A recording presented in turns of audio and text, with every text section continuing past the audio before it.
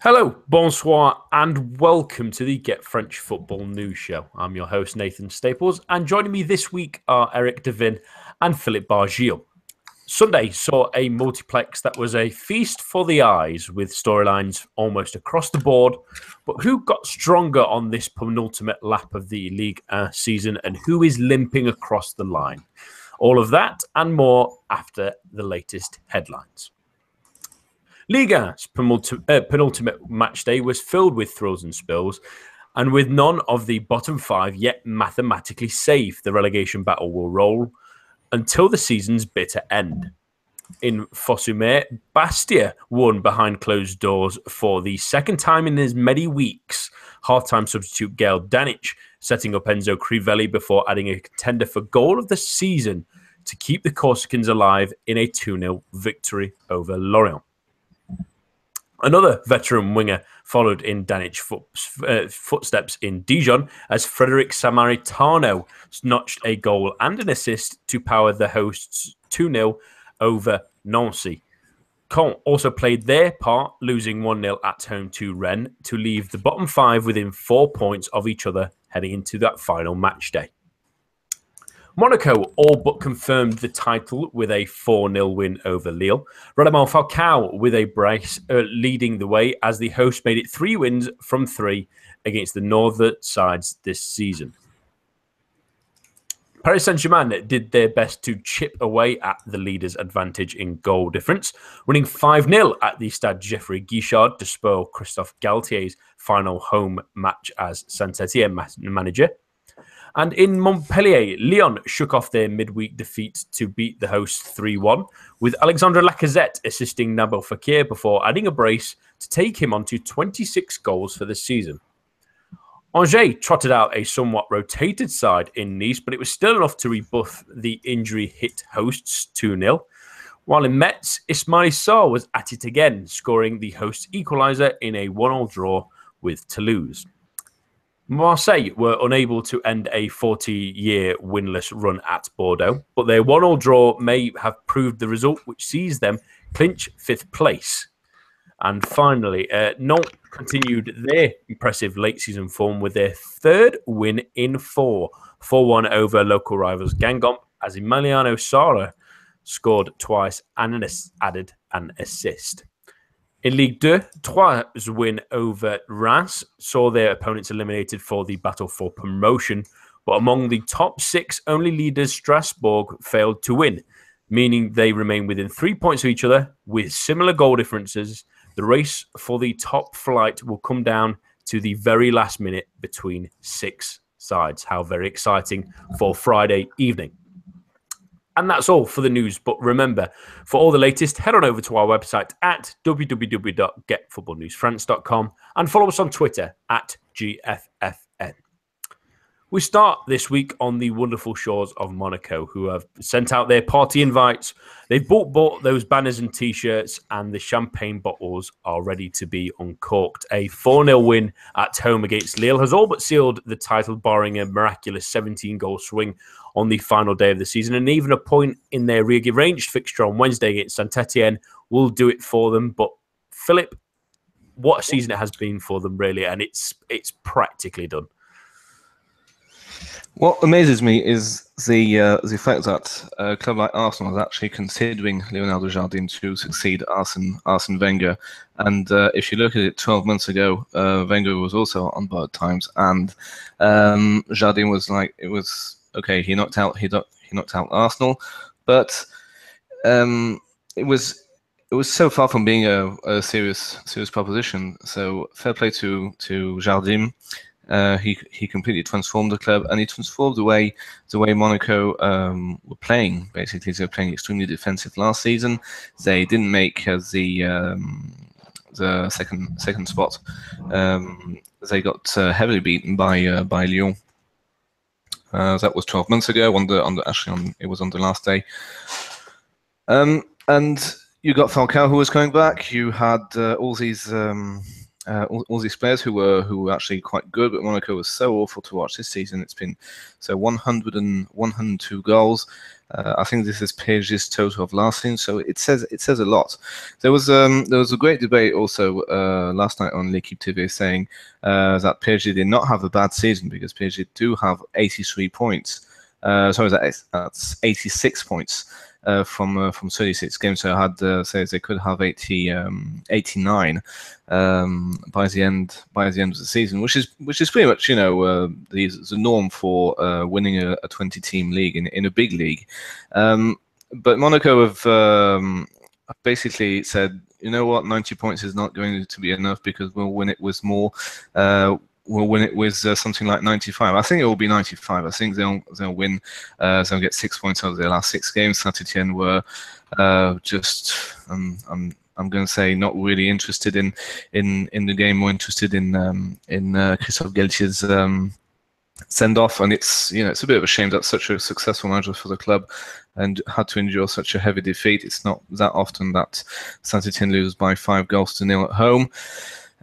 So there you have it. The thing is, I'm pretty sure Monaco will win. Will get 6 points out of 6, but I'm pretty sure that PSG will do everything they can to get those 17 goals they have to score against Caen, because our Caen absolutely awful, and I won't actually be that surprised that this game ends in double figures. Let's talk about the result they got at the weekend, Eric. Well, yesterday evening might be a better way to describe it. It was a comfortable 4-0 win again, but that makes it sound like it's the norm this season, really, hasn't it been? For a team that's now, with that win, passed over 100 goals in the league as well. These kind of results have just become what we expect from Monaco at this moment, isn't it? Yeah, it really was. Almost, you could say, a compendium of the way that they attack. Lille didn't lay down. I think that you could even say they dominated most of the first half. They had more possession. They had more shots. Naïm Sliti in particular had a good match. I think that we shouldn't forget that Lille are, with the change they're experiencing in the season of managers, and Marcelo Bielsa coming in for Franck Classy, a lot of these players are playing to catch Bielsa's eye. So they're still working very hard and they're still trying very hard. I didn't think that Lille laid down at all, and that is something that we shouldn't forget. That I think that they would have taken some amount of joy out of defeating Monaco and making their celebrations be on hold for just one more day. But that being said, yeah, it was the goals that Monaco scored, the way they played. It was their season in microcosm. You've got this brilliant assist from Lemar to Falcao, who heads the goal home. You've got Mbappe doing this wonderful Ronaldo-type step over. If you haven't seen it, do seek yourself out a GIF or a highlight on the wherever you get that sort of thing from. Standing up front, Barry, and then cutting inside, and pinging the ball back to Bernardo Silva, who taps home from close range. Mbappe had another lovely assist for Falcao as well. Just really a compendium of the way this team played. Bakayoko had a great match too. He was all over the place in midfield. And Fabinho and Sidibe looked fairly composed at fullback. Everybody was, maybe not at the highest level they've been all season, but was really clicking and purring, and it was really, really good to see that. I think that there certainly could have been, at least in terms of this team's confidence, a bit of a blowback from the experience that they'd had against Juventus, and realizing that, yes, they've accomplished a lot this season, but there's still more to go if they really want to be considered among the best teams in Europe, both this season and going forward into the future. But a great match to watch. I know that Philip had mentioned before we started recording that the Monaco match was over before it started. Well, I mean, it was and it wasn't. I still think that there was a lot to really enjoy from that match in terms of just seeing this team press home the fact once again that they are such a thrilling team to watch, and there's so many ways that they can hurt you, and I really do hope that they can build upon that. Winning the title will give them a seed in the Champions League, which is going to be massive, and I'm very much looking forward to seeing how this team transforms itself in the summer, and to how they progress next year, both domestically and in Europe.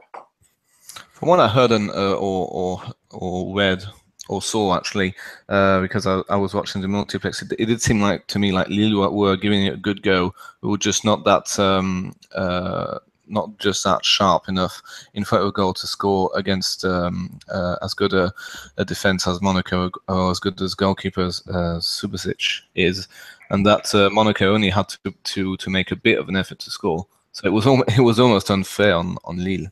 Well, Subasic had a really strong match yesterday. I didn't name, for my team of the week. I named Yohan Pele because he was huge in a match that had bigger implications. But Subasic absolutely had turned into vintage performance. I know we've seen him be a little bit hit or miss this season, but he was magnificent on the night. I mean, he's had some notable gaps against City, Spurs, Bordeaux, but no question he was ready. I think this means, especially if you think about the role that he has in the team.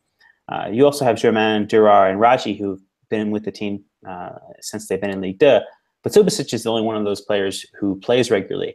And I think that for him, this is a validation not only on a team level, but on a personal level to show, he's replaced Plakosa as Croatia's #1, and he's won a Ligue 1 title after being in France's second division. It's an incredible set of achievements for him as an individual as well.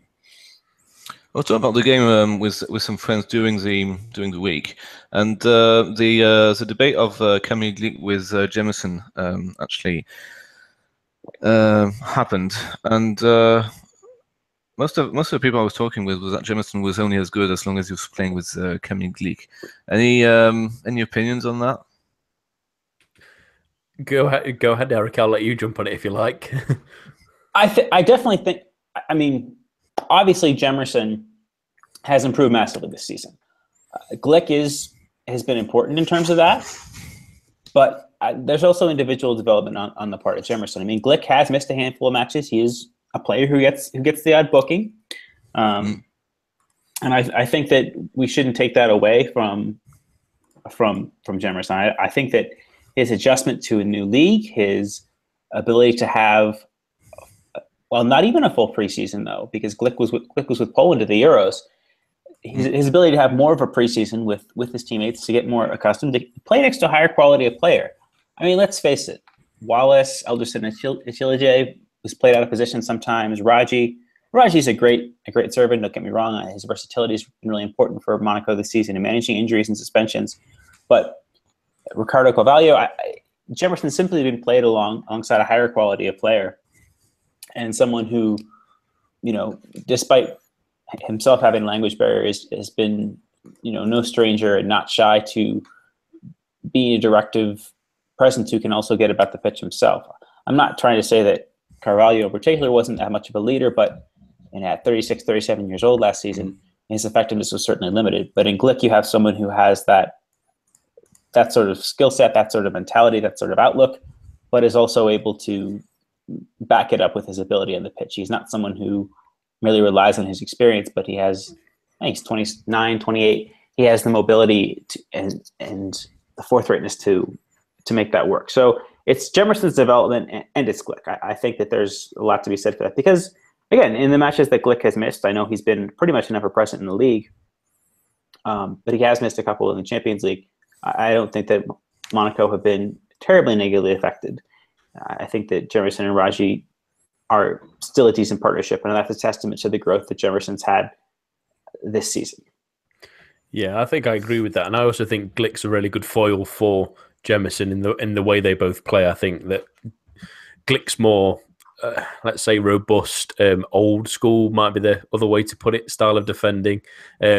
Really complements Jemerson a little bit better, who is a little bit quicker, a little bit more pass friendly, I suppose. But they complement each other much better than I thought Carvalho did with Jemerson last season. And more accident prone, wouldn't you say? Less Jemerson. So than he used to be. At least, probably. Probably. But as I see Glick as some kind of Mr. Reliable. The thing with Jemerson is that when he came to Monaco, nobody had heard of him, and Monaco weren't doing, they weren't great to watch. And it basically came under the radar. I mean, Glick to me was the best centre back of Euro 2016, and people actually expected him to deliver, and he did. I mean, for someone who's played a major tournament and went to the later stages of this major tournament, so that would be with Poland, the quarterfinals, he has played 35 games out of 36. So he's only missed this one game. He wasn't injured once, and he's played the 90 minutes every single time. Scoring 6 goals, which does help, even though Monaco scored 100 more. But what a purchase this has been. It does. I honestly think it doesn't get mentioned enough because everybody thinks, well, Glick had a fantastic Euro 2016, so obviously he's going to be very good. And Monaco basically have the ball all the time, so they don't need to defend, blah blah blah. So some kind of ignorant comment like that. But I think it needs to be commended, Glick, and would be I would think in most experts' team of the season. Yeah, and I'm sure we'll hear more from him in the next couple of weeks as we sort of round out the season as well. But let's look a little bit towards the future, really, Eric, and let's see who might stay and sort of who will go. We already at least have an inkling that it seems like Youri Tielemans of Anderlecht is practically through the door. Are you looking forward to someone like that? He might possibly see the use of Bakayoko or a replacement for someone like that who might be more likely to leave. Are you excited to see the Belgian come to France if that's the case? Yeah, I think that's a fantastic move. I think that if Bakayoko is sold, there have been many links to Chelsea. I think that Monaco would do well to get a good price for him and to bring in Tielemans. They would probably make a profit. Tielemans' fee has been mooted to be around £22 million. I would definitely think that Bakayoko could be sold for more than that. And even factoring in the purchase price of Bakayoko, Monaco are certainly making money on the deal. And they're also making themselves a more dynamic team.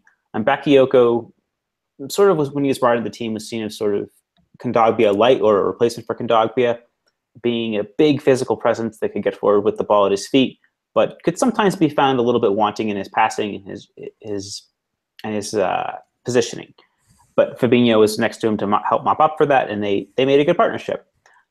Tielemans is not that sort of player. He's fantastic getting forward, but he's also much more of an attacking presence. I believe he's got something in the order of 15 goals, 8 assists for Anderlecht this season. That might be across all competitions, but I think those figures certainly represent a player who's got a lot more to contribute to the attack. And I think that if Fabinho stays, I think that this team, in terms of its midfield, becomes even more dangerous, even more dynamic. Tielemans is a smaller player. I think he's 5'9", 5'10", but he's got a real bustling physicality to him. And I think he would make this team even better than it is right now, to be frank. I've only seen him play full matches twice against Saint-Etienne in the Europa League, but he impressed there and has continued to do so as he leads Anderlecht into Belgium's very convoluted playoff system for the Champions League and Europa League at present. But I think he'd be an upgrade on Bakayoko, and I think he's an incredibly wise investment.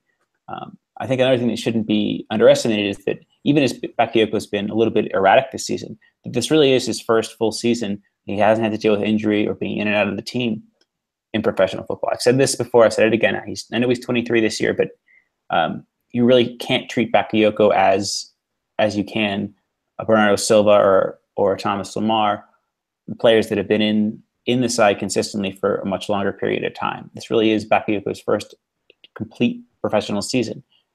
So there could be more to grow for him. It could be a move that if he does go that Monaco regret, but I think that in Tielemans they're getting a more than adequate replacement and a player that might even be an improvement. Tielemans has been a regular with Anderlecht, playing European competitions, playing with the Belgian national team now for quite some time. I think he broke through when he was 16 or 17. He's 19 or 20 now.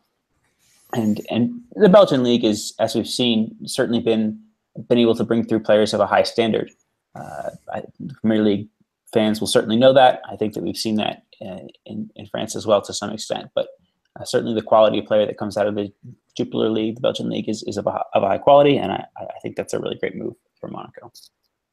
And I think I read the other day, I think he's just about to come up on about 100 appearances for Anderlecht, which at his age is pretty remarkable, to be fair, to get someone that with that kind of experience at any level, really.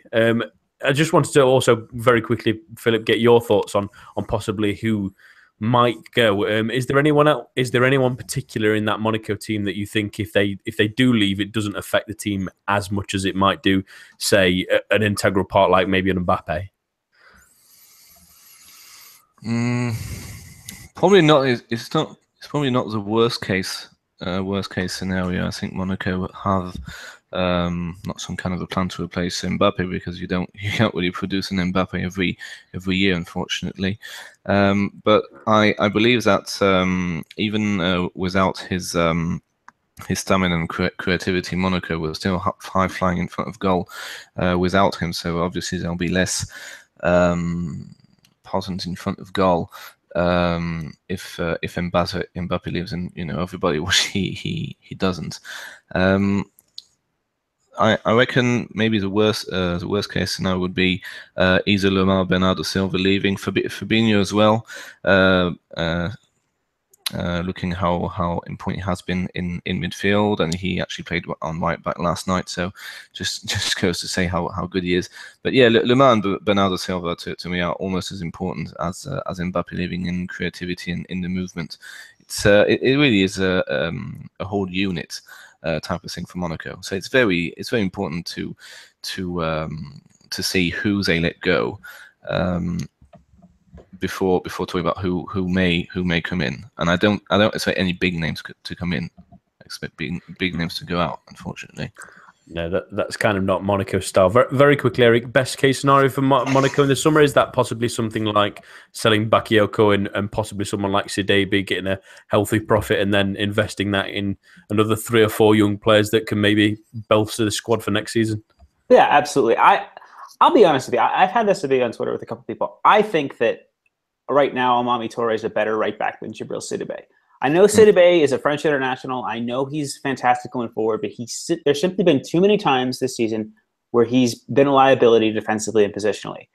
Toure's got more pace. He's got more physicality. He's not quite as dynamic going forward, but I think that with a player like Bernardo Silva, who lacks somewhat in physicality and not a work ethic, but just an ability to cope in terms of tracking back, you really need a player who's going to be responsive defensively, who's going to get forward, but do it selectively. I think that selling Sidibe for a profit. I know Arsenal have been linked in the past. He didn't go there because of his doubts about playing time. But if Barcelona come in for Bellerin in the summer, which a lot of people think they might, I think that selling Sidibe to a club like Arsenal makes a lot of sense, and that maybe we should hope that observers in the Premier League might not be watching Sidibe as closely as we have been, and see that he can be somewhat of a liability. I think that selling him is absolutely no skin off Monaco's nose at all. I think that that's a move that they should maybe even seek to make, as it could be a potential bulwark against other players being forced to leave in terms of the club's financial pressures. It would be an unbelievably Arsenal signing for them to sign Sidibe. It just would be typical Arsene Wenger. I can just see it. Yeah, please, Arsene, get your checkbook out. That would be nice. Bankroll. I actually think on the matter, I agree on the whole, even though Toure hasn't played as much, so it's difficult to compare. As Sidibe was quite immense at the beginning of the season. There he's had a bit of a little injuries and stuff, but it's more about the concentration lapses. And how Toure has been quite more reliable than Sidibe. So I do agree on Eric. I mean, Monaco can let him go. It's not a problem. Even though, we were definitely not saying that back in September or October, where he was quite good. Yeah, I think he added a nice balance at the start of the season, but he's slowly but surely. I mean, I think the game against Juventus was the best evidence of he seemed to thoroughly enjoy having the ability to go much further forward than he was probably allowed to at right back. He seemed very pleased to be not worrying as much about his defensive responsibilities. But we'll move on because we don't want to give too many people a bit of notice that he might not be the greatest signing this summer. Let's keep this away from Wenger.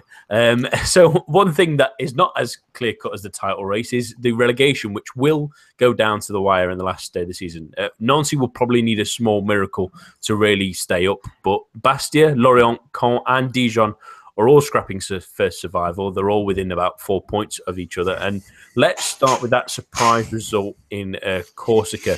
really, Eric. Can they complete this Houdini act and fully escape?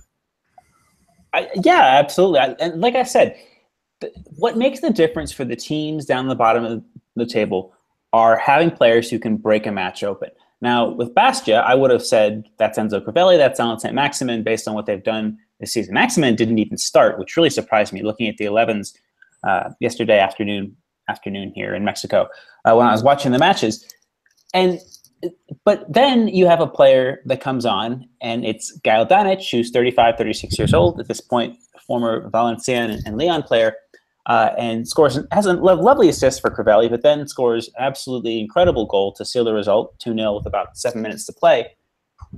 And that's the thing, that if you look at a Nancy, if you look at some of these other teams that are down here, if you look at a Lorient without Sylvain Marveaux, without Benjamin Mokanjo, they don't have those players who can turn a match, who, as an offensively challenged team, who can turn a match at the drop of a hat. And that's given Bastia a chance to follow this up.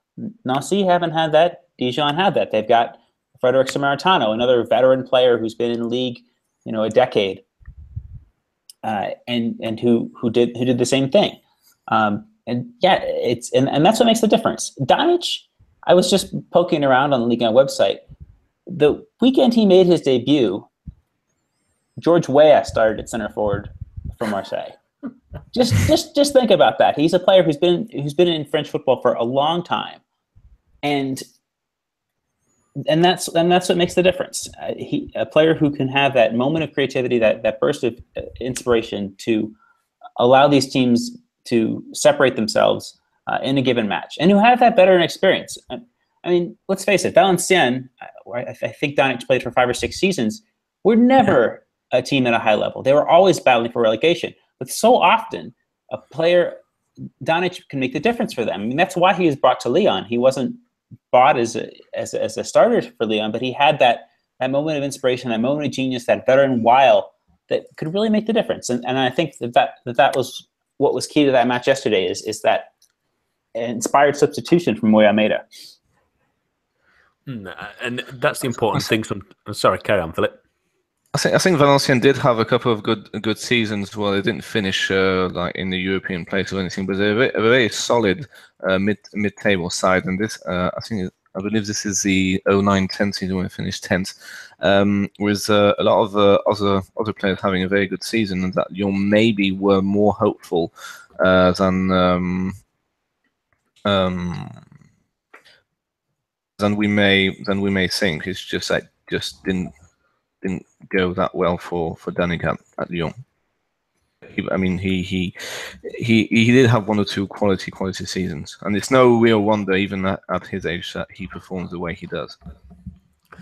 And it's impressive that a little spark like that from sometimes an older generation can really help a team out. But an interesting wrinkle to the upturn in Bastia's results recently, especially Philip, is the fact that they've played 2 games away from home, 2 games with empty stadiums, and they've picked up 2 wins. It's maybe a little bit unheard of, really, but it might be a strange way of saying it, but has being away from the Fioriani helped them? I think the opposition did help a little bit. Rennes are, I'm going to say, easy to beat these days, even more so that their season is over. They have quite a horrific away record with only 2 away wins. Actually, one of them was last night. A lot of draws, but still, what is one of not a great side to support when you're traveling as an away fan. And I was actually quite disappointed in Lorient yesterday. I honestly thought that with the empty stadium, with less people supporting Bastia, they would have the necessary qualities to beat them on which is a neutral ground. With no fans. I think that the likes of Wakazo or Yadier and the like would be more than fired up for a game like this. And it's quite horrific to think that Bastia have a chance to stay up despite what happened and the extremely light punishment they received for what happened at Lyon. I mean, it would be completely disastrous for a club like that to be able to play top division football next season when you know that their fans attack players on the pitch. But on the game, I mean, they did deserve to win 2-0, and they weren't. The thing is, they don't really lose. They haven't really lost that many games at home, and they're quite hard to beat at home. So it's more to answer the question. It's more about the weakness of the Brittany side that visited than Bastia being absolutely superb when no fans are attacking players. And another interesting result at the weekend that involved those relegation side was Dijon's win at Nancy that sees them probably the favourites at the moment to stay up, but they would need a pretty random set of results at least to be guaranteed to go down automatically. Eric, how big was that win against Nancy? I mean, I don't think that anybody looking at the run-in for these relegation-threatened sides really saw Bastia as being a threat. I think that this match was targeted as the match of the weekend. These teams are fairly close geographically, about 2.5, 3 hours from each other. So it was always going to be a feisty atmosphere, and it certainly was. I think Dijon, turned in a great performance. They were missing some key players. Fouad Shafiq has been really good for them at right back. He was out, and they had to use the youngster Valentin Rossier. But the team performed really well. Frederic Samaritano was incandescent with a goal and an assist, and then they sailed it off after Diony scored at the end of the season. And again, in Diony, in Samaritano, and I think there's a lot to be said also for the young Korean player Chung Hyun Kwan that they signed in the winter window. They have these players that have a lovely ability, a lovely vision, a lovely attacking mindset to break a match open. And if we can see that again, from Dijon, who play in a positive style and if this team aren't destroyed in the summer. I know Pierre-Elise Malou, we saw him being linked to Nice. We've seen Lois Diony being linked to a host of clubs. If they're not destroyed in the summer, I think this team can maybe even kick on. I'm not saying European place, but it can be both attractive to watch and not relegation threatened next season. I think that they've, Olivier Delio has done a really wonderful job under somewhat limited resources, and there's a lot to build on in this team. Just, well done to them. I do hope that they survive. Going to Toulouse have not really been at the races since they've fallen away from those European places. They had that brief little flash of form when Angel Delors first time with the team, but in the last 10 matches or so, they've really not been very good. And I think that that's not an ideal match to close the season with, but I think certainly if you're going to have to go away on the road at this point in time, Toulouse is not really a bad option amongst Ligue 1 opposition. Yeah, especially when you're looking at for Dijon to be automatically relegated, it would require Bastia to win away at Marseille. It would require a Lorient win over Bordeaux at home, and also Caen to pick up a point against Paris Saint-Germain. Pretty unlikely circumstances, but you've seen this. Where's your accumulator, Nathan? Yeah, Put 5 on it. So carry on, Philip. Saying this, Nancy are playing Saint-Etienne. I honestly can see them beating Saint-Etienne. It's not impossible, even though they're not terrific. Saint-Etienne are also quite in a horrific form, and it's not impossible. If there were ever a team in the top half that Nancy could be, it would be Saint-Etienne. So if results go their way, it could happen, but it's it's a lot to ask. And it's still, even if they do that, it's a lot to ask, but still a lot to ask. Yeah, true. And even if they do, it's the strange feeling of they would have. Well, we'll get onto it later, but it'll be a relegation playoff place instead, which is at least a little bit of a salvation rather than going automatically down. But to talk about that, I was thinking. Go ahead. I was thinking, if Bastia do get the playoff place, where do they play? Do they get to play? Do they get to play that Furiani in a full house, or do they keep playing this in the south of France? with nobody allowed to watch. Would be a bit bad for the promotion of the playoff. Right, my understanding was that the match extends the ban extends one match beyond the end of the season for them, with the idea that they could have potentially qualified for that playoff spot. What a harsh punishment they had. Yeah. But moving on to the other game in that bottom of the table, and that was Caen's defeat to Rennes, which on the view of the replay, Philip, it was a frustrating one for the home side, who had a number of little chances where they maybe should have gone ahead, and then a little bit of a crazy goal really from Giovanni Sio, where I'm not 100% sure he meant to head it like he headed it, but it did, and it went in, and it's put Caen right back into the mixer, hasn't it? Actually, I couldn't remember Sio's goal specifically, but now that you mentioned the description, I see exactly how ridiculous this goal was, because Sio was basically in midair, and he somehow headed the ball perfectly into Vercout's top left hand corner. A game between two poor sides really, and Caen looked to me like a side that had not much passion, not much going on for them at all really. Very, very little chances.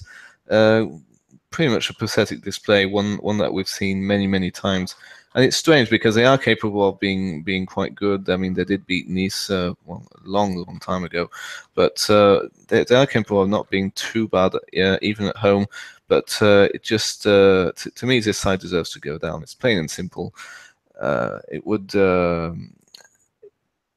just not enough fight. Much less fight than at Bastia. Much less fight than Lorient, Dijon. It just deserved to. And nobody's into any doubt of the result next Saturday at PSG's ground. I have a theory on the CO header that he was in the air and he did his usual header, which usually spoons over the bar, but because he's such a perpendicular angle and he's got such a 50p head, it just deflected into where it should have gone instead of going wildly out of the stadium. It somehow went in. Nobody's quite sure how. It just somehow went in. It's like when you see a player wanting to cross the ball, but actually the cross is so badly struck that it ends in the back of the net. It's to me, it's that type of goal. Yeah, there was a lot of people really enjoying that goal, but I don't get it myself. Eric, Caen couldn't really ask for a more difficult game to end the season away at Paris Saint-Germain. So with them sat on 36 points, with other teams possibly motivated to get above them, knowing that they've got such a difficult game, are they a little bit of a sitting duck at the moment? Absolutely. I think that PSG do have the Coupe de France final after this, and you better believe that the players that are going to be picked to start for this match are going to be giving it their all. They want to be on that pitch at the Stade de France come next Sunday. And that's something they shouldn't be underestimated. This is not a PSG at the beach. Even the title's been probably by the time that kicks off will be not theirs. And it's a bad end to Caen's season. And if they do go down, I mean, as Phil partly said, they've had their moments, but I don't understand some of the choices that were made to start Ronnie Rudolin on the bench, as they have for each of the last 3 matches, I think. I don't think he started and certainly not last weekend either. It just doesn't make a whole lot of sense to me. He didn't start against Toulouse either, and to lose both of those matches 1-0 when you have... He started against Marseille. He did start against Marseille. He started all the games from early February until the Marseille game. He started all of them. So I'm not quite sure why either Garand would, say, it's your fault. Yeah, somehow. I mean, to lose 1-0 to Rennes and Toulouse, mid-table teams with nothing to play for, with a player who's, if you've seen Caen this season, I know Santini gets the goals, but absolutely Ronnie Rudolin is the best attacking player on that team. If you've got some issue with him, if you're Garand, if you're trying to pull a power trip, you need to put that aside, because you're now in real danger of putting this team back into the mire. I think that it's a frustrating set of circumstances that was eminently avoidable, even as they did beat Toulouse. Yeah. Caramo has his moments. Sometimes. I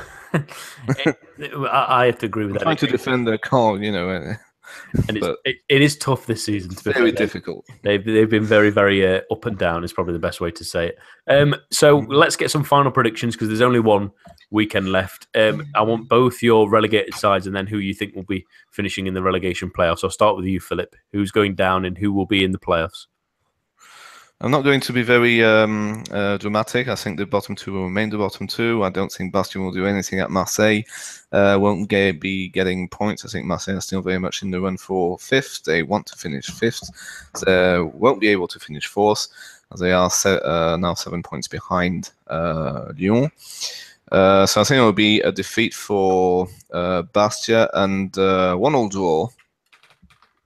Between Nancy and Saint-Etienne. So Nancy to finish bottom of the league with 33 points, Bastia with 34. And your playoff? Yeah, I think it'll be Caen. And I really hope we do. I'll explain that in a moment. Eric? I think that the bottom three as they stand. I could see Dijon getting points, but I don't see anything coming from the rest of those teams. I think they've just got too much to overcome. I think that even though Saint-Etienne might be on the beach, I don't really foresee Nancy winning by a large margin. So whether it's Nancy and Bastia or Bastia and Nancy is the bottom two, I don't think that's going to change. And I don't see Laurent getting anything against Caen either, or getting anything against Bordeaux. Yeah, I can see a draw. I still think Bordeaux will be frustrated by the manner in which they lost to Marseille yesterday, and I think that they're going to want to go all out in that match to push OM all the way to the wire. I'm going to agree with Philip. I think it'll be Bastia and Nancy to go down automatically, and I think Lorient might draw against Bordeaux. I think I just have that one of those feelings, and that would really irritate Caen that they went down went on to the playoffs at least because of a goal difference. It would really frustrate them, and that perfectly leads us on to our next topic, which is really the relegation playoff itself. It'll take place after the season's conclusion, obviously, for the first time ever, and it's similar to what you see in the Bundesliga, which is third bottom will play third in Ligue 2 in a two-legged playoff to see who plays top flight football next season, and it's been a topic for most all season. It's increased bottom competitive. Some would argue at the bottom of the table. To others, it's seen as a device really to keep the powers of league in the top tier. But Philip, where do you fall on that spectrum? Well, you're going to understand that we were quite close. The LFP with the Frédéric, we were quite close to have a change where only the bottom two and the bottom two of Ligue 1 would get relegated, and the top two of Ligue 2 would get promoted, and that would have meant even less drama at the bottom of the table, because there are some seasons where you have two very, very bad sides. I'm thinking about last season with Lens. Actually, there was Metz and Lens, but it wasn't last season. It was a couple of seasons back. And the top two was already settled. They were like 10 points behind the third bottom with 15 games to go, so it was ridiculous. There was absolutely no drama. Now, the playoff system is the same playoff system they have in Germany. Most of the times, the top division side wins, logically.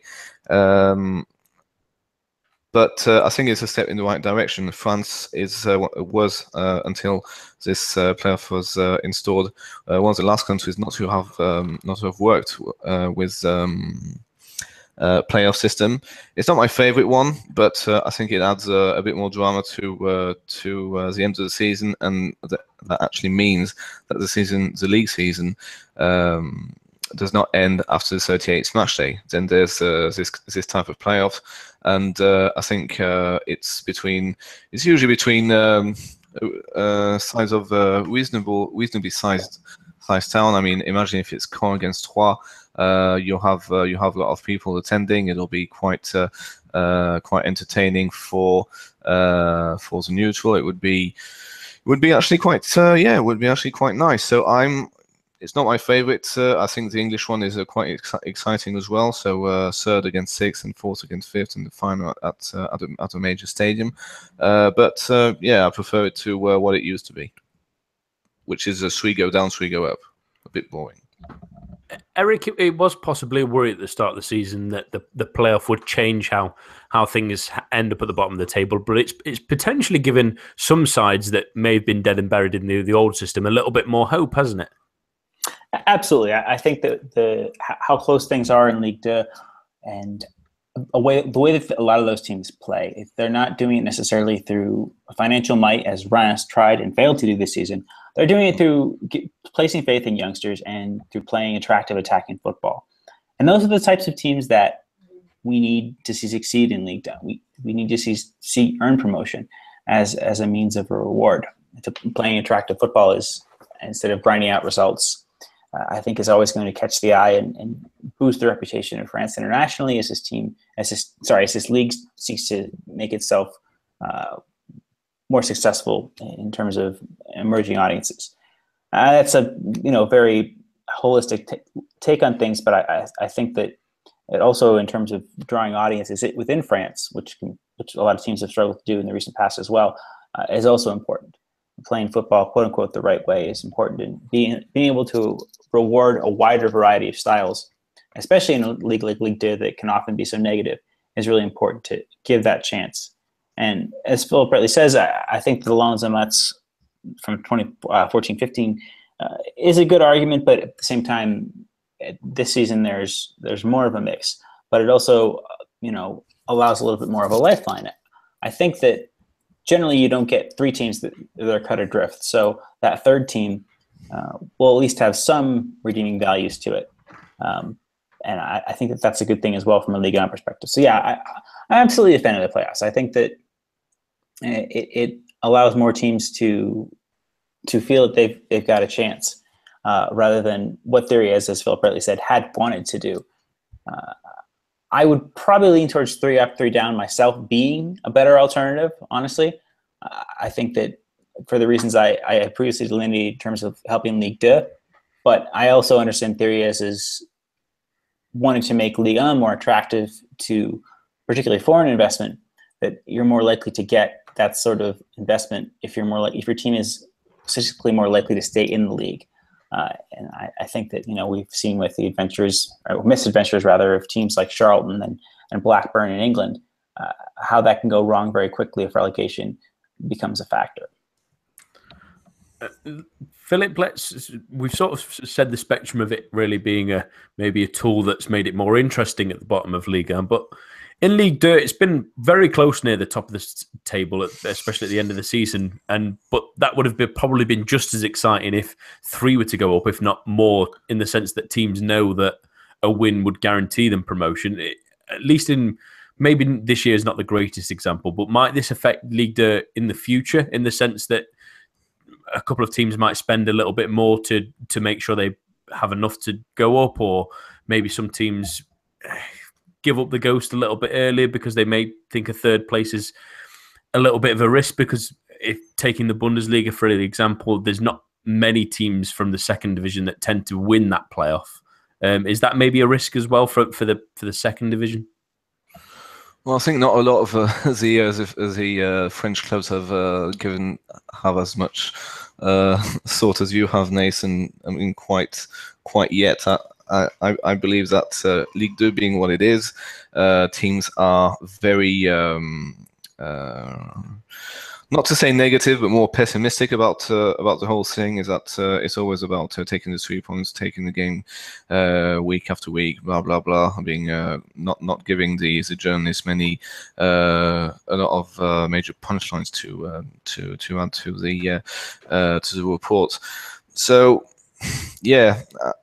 I can quite see most of the 20 squad saying, okay, well, we're planning on finishing third, but it's still going to be very difficult because it's going to be against the Ligue 1 side.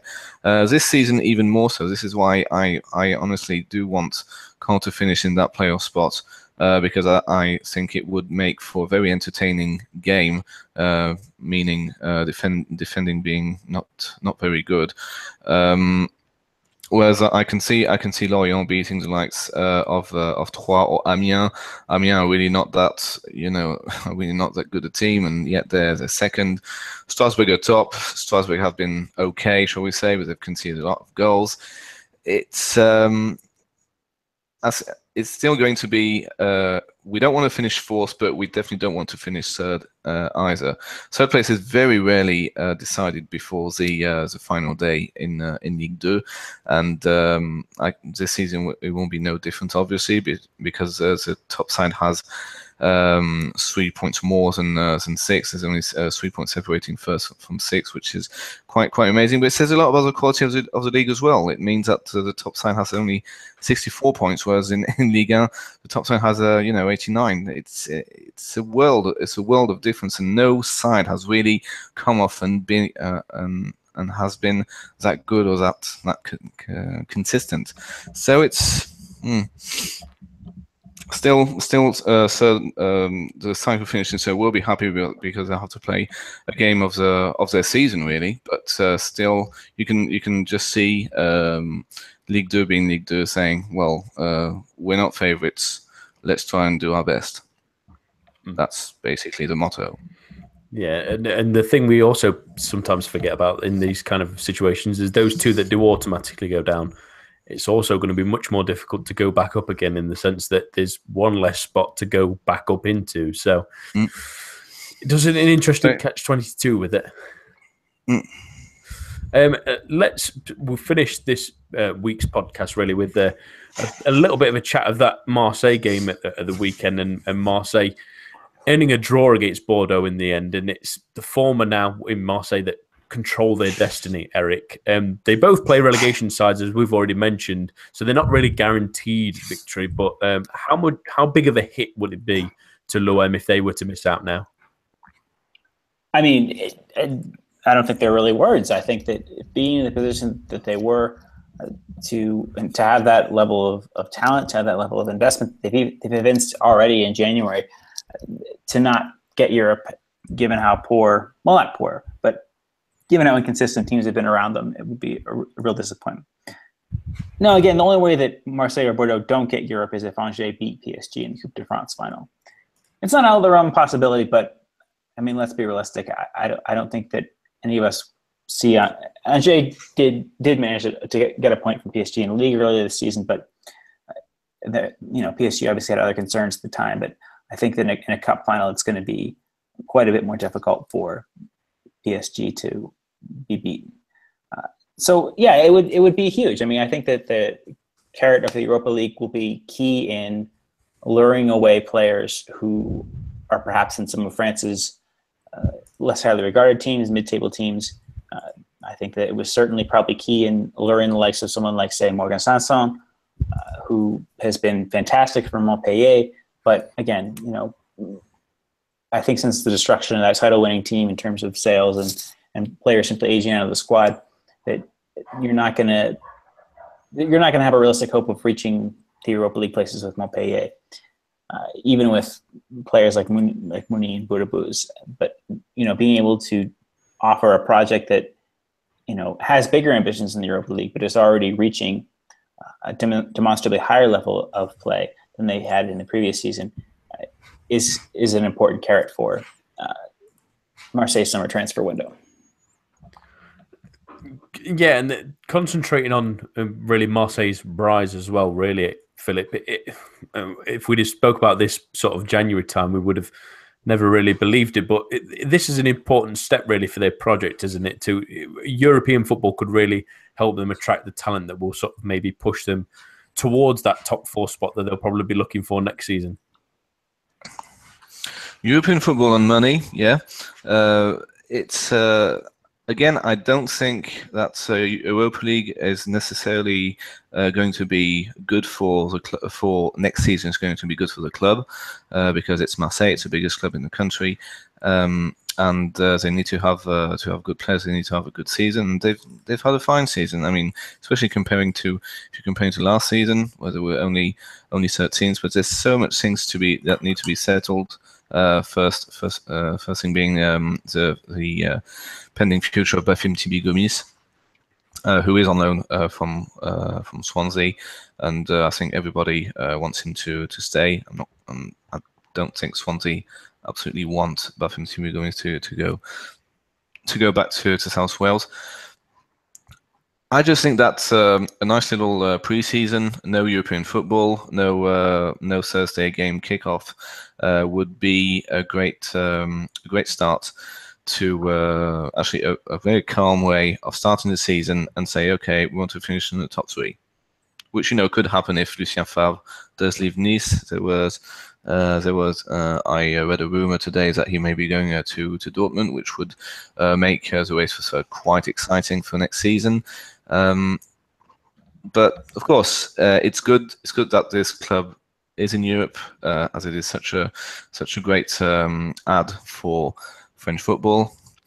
But if Marseille want to make bottom three, I'm not quite sure it's going to be to their advantage. I mean, I don't know. Maybe it will be. It worked for Nice, who dumped the Europa League. It's we shall see.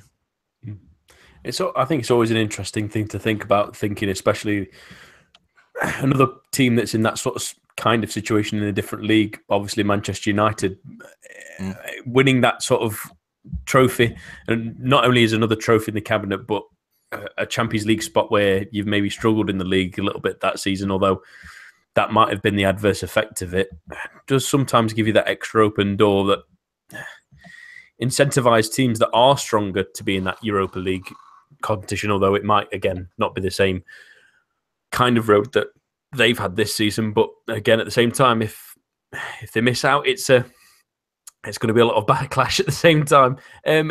Very briefly, sort of finish the UNFP awards are going on as we've been talking, and one of the strange really awards, we have our own awards in 2 weeks, which I promise you will be much better, really, looking at some of the ones that have been given out. I do want to bring up one very quickly, Eric, and that's the goalkeeper one, which has been won by Daniel Subasic, who's had a solid season. But if you look at our award nominees, he's not even in that list. Is that a justified choice for such a prestigious award? Given the competition that he faced in that award, it was Lopez, Trapp, and sorry, who was the fourth? Was it Pele? It was Ruffier. Right. Yeah. I have no problem with that. I think given that competition, Ruffier was fantastic earlier in the season. He's been a little bit less at the races in 2017. Lopez, even as a Lyon fan, he's had his moments this season, but again, not been as consistent as you'd like from him. And Trapp, I mean, there's nothing to say about that. Yeah, I have no problem with that. I think it would in terms of their performance over the course of the season.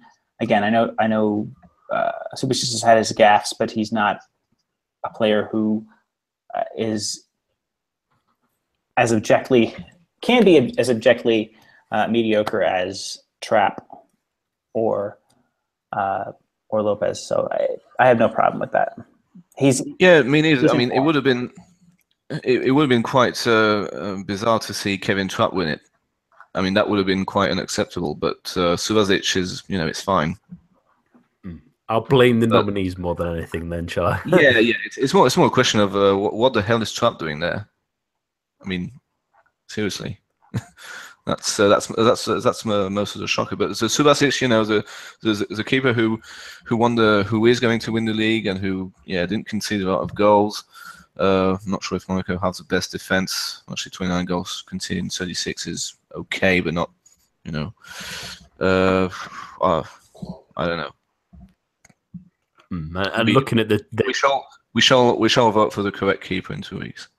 Yeah, and a very quick mention for the team of the season. It does involve a couple of interesting choices. There's Subasic, Mondi, Thiago Silva, Glick, Sidibe, Seri, Verratti, Silva, Mbappe, Cavani, Lacazette. No Fabinho. Eric? I would agree. I think Fabinho has been the best player in Liga. He's been consistent. He's been reliant. He's allowed Monaco to make that transition from what had been a fairly negative side under Minare's regime in the first 2 years of his tenure to one that's open, one that's attacking, and one that's positive. And that's what's made them a thrill to watch, and not only that, but successful. I think that's ludicrous that he's not the player of the year. Silva's had a great season, and I'm not taking anything away from his achievements. But, yeah, there's really not much of a debate as far as I'm concerned. Yeah, and Cavani best player of the season? Really? It's the goals, Philip. It's all about the goals. Yeah, it's all about the goals. It's all about, the attacking players. It's all about, I mean, he has been better. Try and watch some football. I don't know. It's more media cash machine more than anything else. Give the people what they want. But when you actually look at it, he has been terrific. Of course. I mean, he scored 40 goals. You can't possibly think he doesn't deserve it. But it seems like just far too obvious. Just take the top scorer. That'll do. Yeah, they'll give the people what they want. We'll give them what they need in 2 weeks' time. I'm exactly almost certain in that. The best way of putting it, isn't it? That's all the time we have time for this week. My thanks to Eric and Philip, and to everyone listening at home. Join us for the preview show hosted by Eric for the final time this season on Thursday. And we will see you here for a full review. It will be a 2-hour special at the same time, same place next week. A bientôt and goodbye.